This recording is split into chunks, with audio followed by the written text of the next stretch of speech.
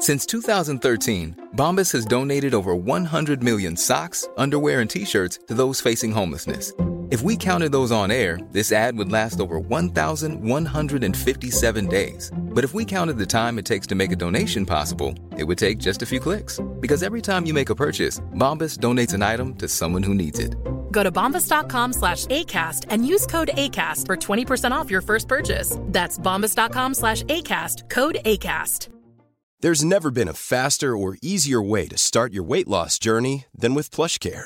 PlushCare accepts most insurance plans and gives you online access to board-certified physicians who can prescribe FDA-approved weight loss medications like Wegovy and Zepbound for those who qualify.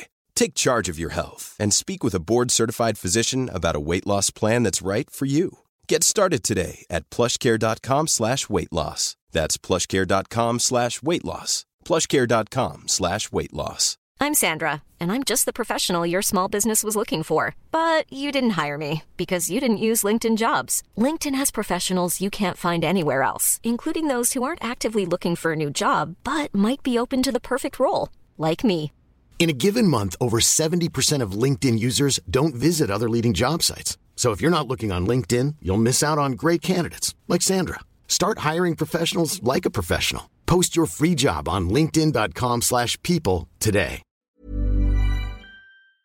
TSB, the Fans Forum, with Pranav Prasana. Talk 100.3. As we await Pranav Prasana to enter the studio, he's hard at work watching illegal streams of sport all the way around the world before he comes in.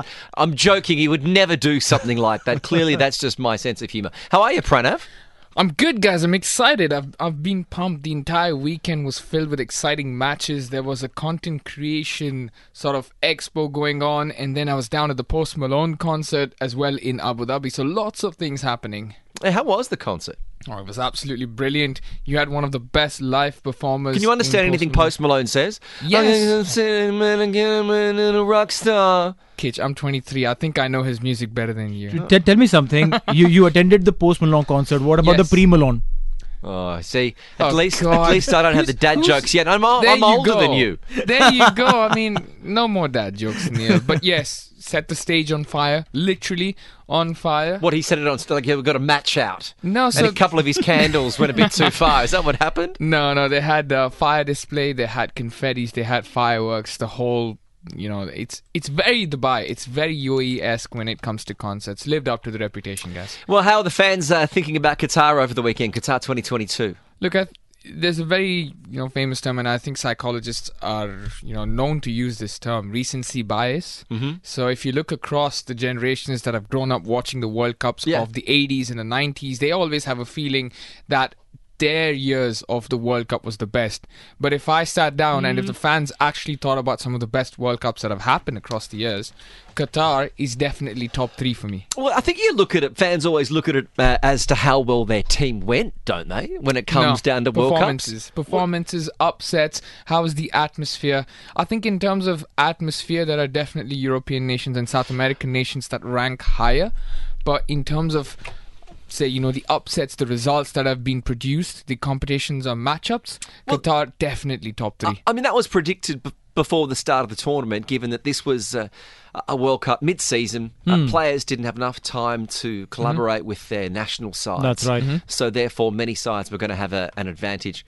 What I think is different about this World Cup is, given where it's being played, you've seen an abundance of fan support for countries that otherwise wouldn't have generally had. You wouldn't have generally had 30,000 Tunisians at a game. But given that so many of those North African nations don't have to travel far, or they live in Qatar, you've seen a different flavour to the World Cup. Look at the Senegalese fans at the England game last night. They've non-stop for 2 hours, ever since the gates opened for the game. They've been at the stands and they've been cheering, they've been dancing. It's something that they rehearse. Look at the Morocco fans. Absolutely. The Moroccan fans, the Tunisian fans. Yeah. For example, when Tunisia beat France, I mean, what a game that was. I mean, you've seen the... I know. Tell me about it. That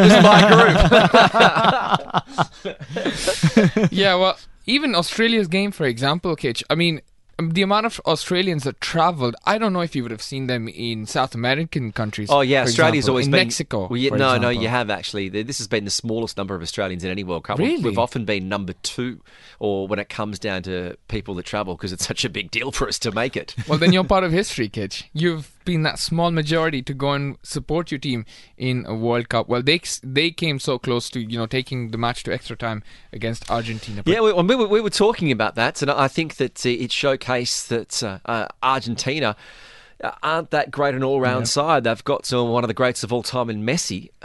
But if you take Messi out, or you took and then Neymar out of Brazil, I think Brazil are a far better side than Argentina. Any day. In comparison, yes, they are a better side, but you never know. Argentina, I still get a feeling they're holding back. They play the defenders, Lisandro Martinez, who's one of their best centre-backs right now. They've been holding him back for a bit. They don't play Paulo Dybala, who is now an AS Roma player. He's barely featured in the World Cup, but should he walk onto the pitch, he's an absolute dynamite player.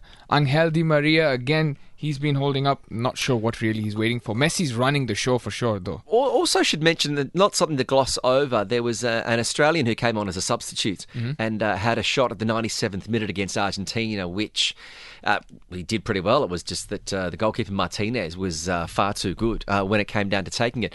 But his name's Gurang Kwol. It's a fascinating story. He was born in Egypt to South Sudanese parents. They had to move to Australia as refugees, and he's now the youngest player since Pelé to play in the knockout rounds of the World Cup at 18 years and 700 odd days.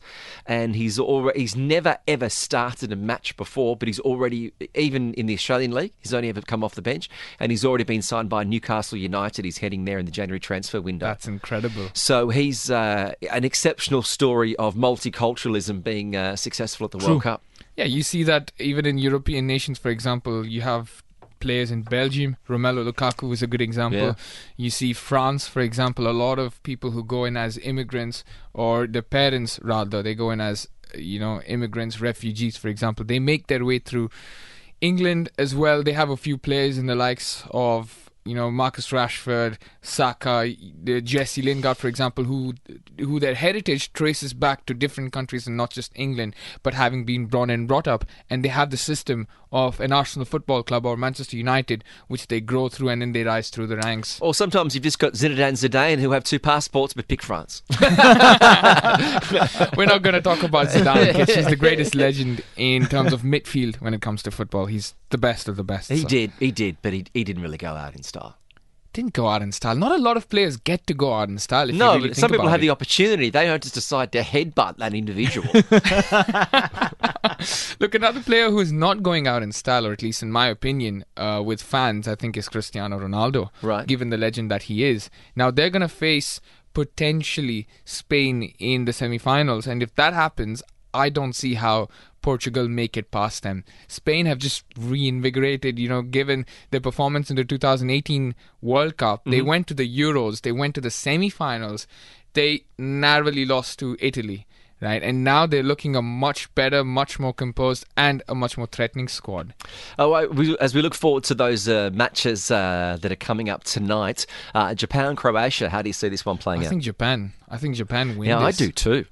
They wanted more, they have more of the heart and passion, but then again, football's a funny game.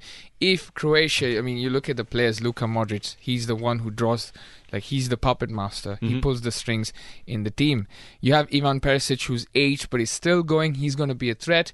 For Japan, they've got to take their chances. They were lucky to even get here, let's remember, because, the ball which had gone outside the line still counted as a goal. Look, I think within the current rules, I can understand when you looked at it from top down why it was in, but that rule's got to change. It doesn't work that way. That's a horrible rule. I know, it's got to change that part of the ball has to be on. I mean, it's the same thing. Cricket's different, where the cricket ball's hard. They see this in tennis with Hawkeye because the ball, flattens, but then it's also got fuzz on it.